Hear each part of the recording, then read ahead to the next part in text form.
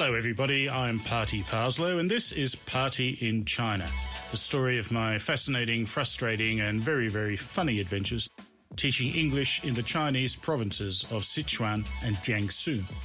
This is the truth, but it's not the whole truth because too much happened, and it's not nothing but the truth because there are jokes and hearsay and conjecture and guesses and mistakes, and because I eventually went mad over there and insanity plays tricks with your memory. Welcome to episode 11. After a couple of months, the students no longer treated me with awe. In fact, most of the time I was faced with rampant disrespect. And not just me. Trevor and Jean also complained bitterly, and sometimes I'd find Chinese teachers in tears in the hallways after harrowing lessons. Nonetheless, I'd usually have a couple of allies in each classroom, students who paid attention and wanted to learn. So I developed an attitude that as long as the ones ignoring me ignored me quietly, I'd ignore them too. When this worked, it effectively reduced my class from 50 uncaring kids to 5 or 6 keen ones. At first, I had vied desperately for each student's attention, but then discovered how hard they worked, for how long, and with how much homework. Juniors started their first class at 7:30. At noon, they broke for lunch until 2 p.m. Classes continued until about 5:45 with dinner at 6, and then a couple more classes until 8 or 8:30 at night. Seniors continued until 10 or later, so I felt they deserved one stress-free period a week. Initially, they'd responded well to my lessons about Australian animals. We'd look at photos of the animals and then they'd guess how big each one was. I'd have them pace out in the classroom how long a great white shark or a saltwater croc could be, much to their disbelief. Then we'd go through long lists of the creatures, with me teaching them the finger across the throat gesture for things that could kill you. On the many occasions when the computer was broken or under lock and key, we'd play hangman. Or I'd teach them to cooee out the windows, alarming pedestrians and making bicyclists fall over. It was funny. A cooee is the traditional way of making contact over long distances in the bush. It means come here in the language of the indigenous tribe who lived where Sydney is now. And it sounds a little like this.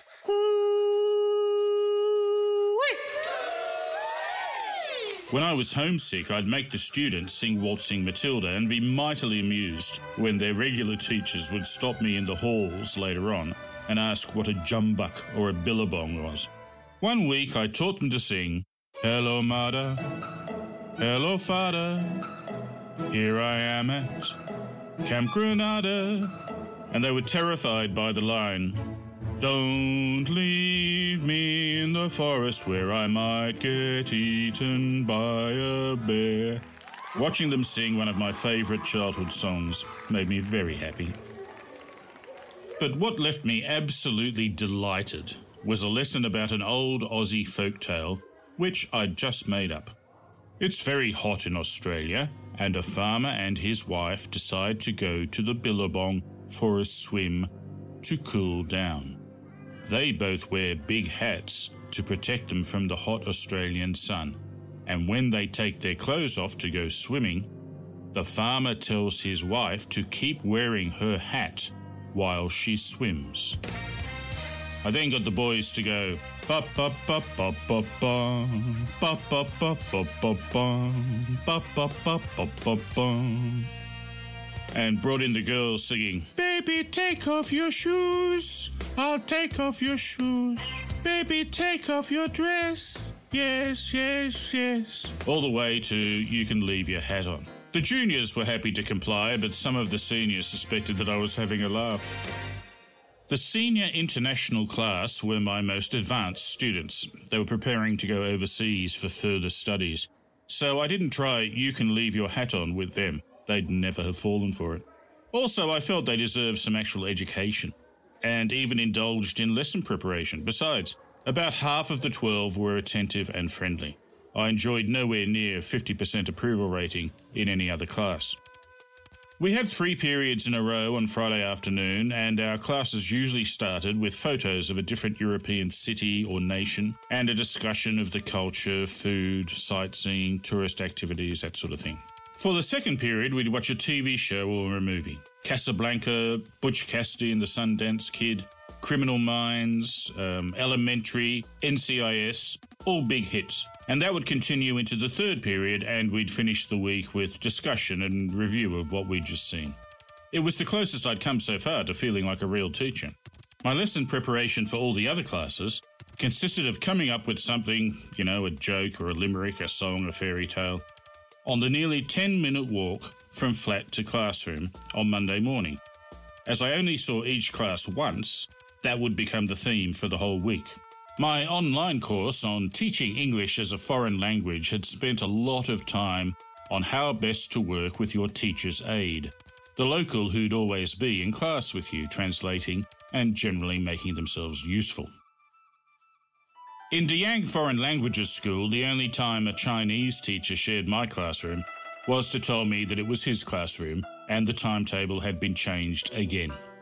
When the teacher wasn't there to tell me I was in the wrong place, the seniors would just yell, "No!" and point me in the right direction. But the juniors were a lot more fun. As I walked in, I'd be greeted with a chorus of, "Oh no, Mr. Pate!" and swarmed by small people who'd pull my arms, push my back and steer me by the hips into the correct classroom. 3 months had passed thus, and it was time for my third extension to the tourist visa, as Sunnies had yet to legitimise my status. The second extension had gone pretty much like the first, despite the fact that even China's dumbest copper must surely wonder why a tourist would spend 3 months in Deyang. However, for the third round, I didn't face China's dumbest copper. Far from it. She was sharp, suspicious, accusatory, and quite right. This time, pulling out a ridiculously convenient wad of 20,000 yuan to prove my solvency was greeted with the scornful sneer it deserved. And then, when asked why I'd spent so long in Deyang, I replied it was because I had friends there. Chinese friends? No, they're foreign teachers. Are you a foreign teacher? Well, I'm foreign, and I'm a teacher. Are you working in Deyang? No. I'd been coached to never admit anything. You're a tourist. That's right. Where have you been? Oh, lots of places. Which places? Deyang? Obviously. Her excellent English was unnerving. Chengdu? We are in Chengdu now. Ah, yes. Tianjin? Well, Tianjin Airport. And? Shanghai? No. Beijing? The Great Wall? Not yet, but I'd like to go. She suggested several more tourist locations, most of which I'd never even heard of. Fortunately, Jean had lent me a tourist book about Sichuan, which I'd been skimming while on the loo. That's probably why I bent forward and put my elbows on my knees while trying to call to mind the pages of the destination, which I thought looked worth a visit. Mount Amei, the Big Buddha in Lushan, the Sea of Bamboo. Somehow I knew that she didn't believe me. Because she told me, I don't believe you. I think you are teaching in Deyang. If I am right, there will be penalties. I will keep your passport. Do not leave Chengdu. Give this paper to whichever hotel you stay at. They will contact us. Do not go back to Deyang. We will check. I will phone you and tell you when to come back into this office. You can imagine my mood walking back to Sunny's across Tianfu Square. This time, the giant Mao seemed even more threatening, with his outstretched arm pointing directly to jail. Do not pass go. Do not collect 200 yuan.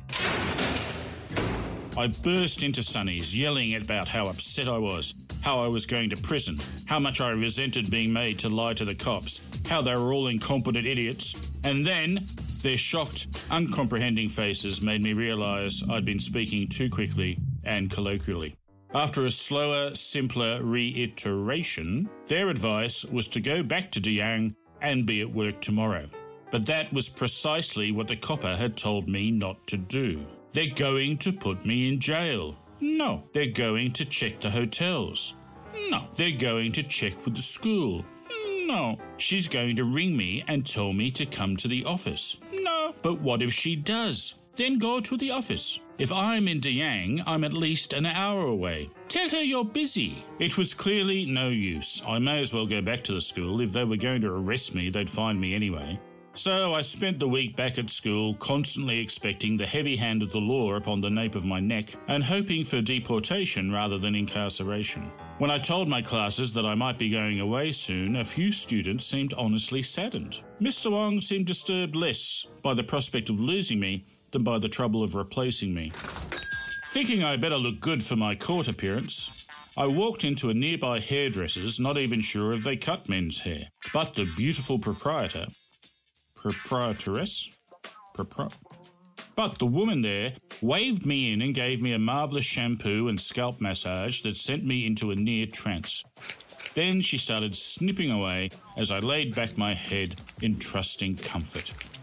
I heard her ask me something, but as understanding a local usually involved me making them repeat themselves several times, while I listened closely and stared at their lips, I merely smiled and nodded.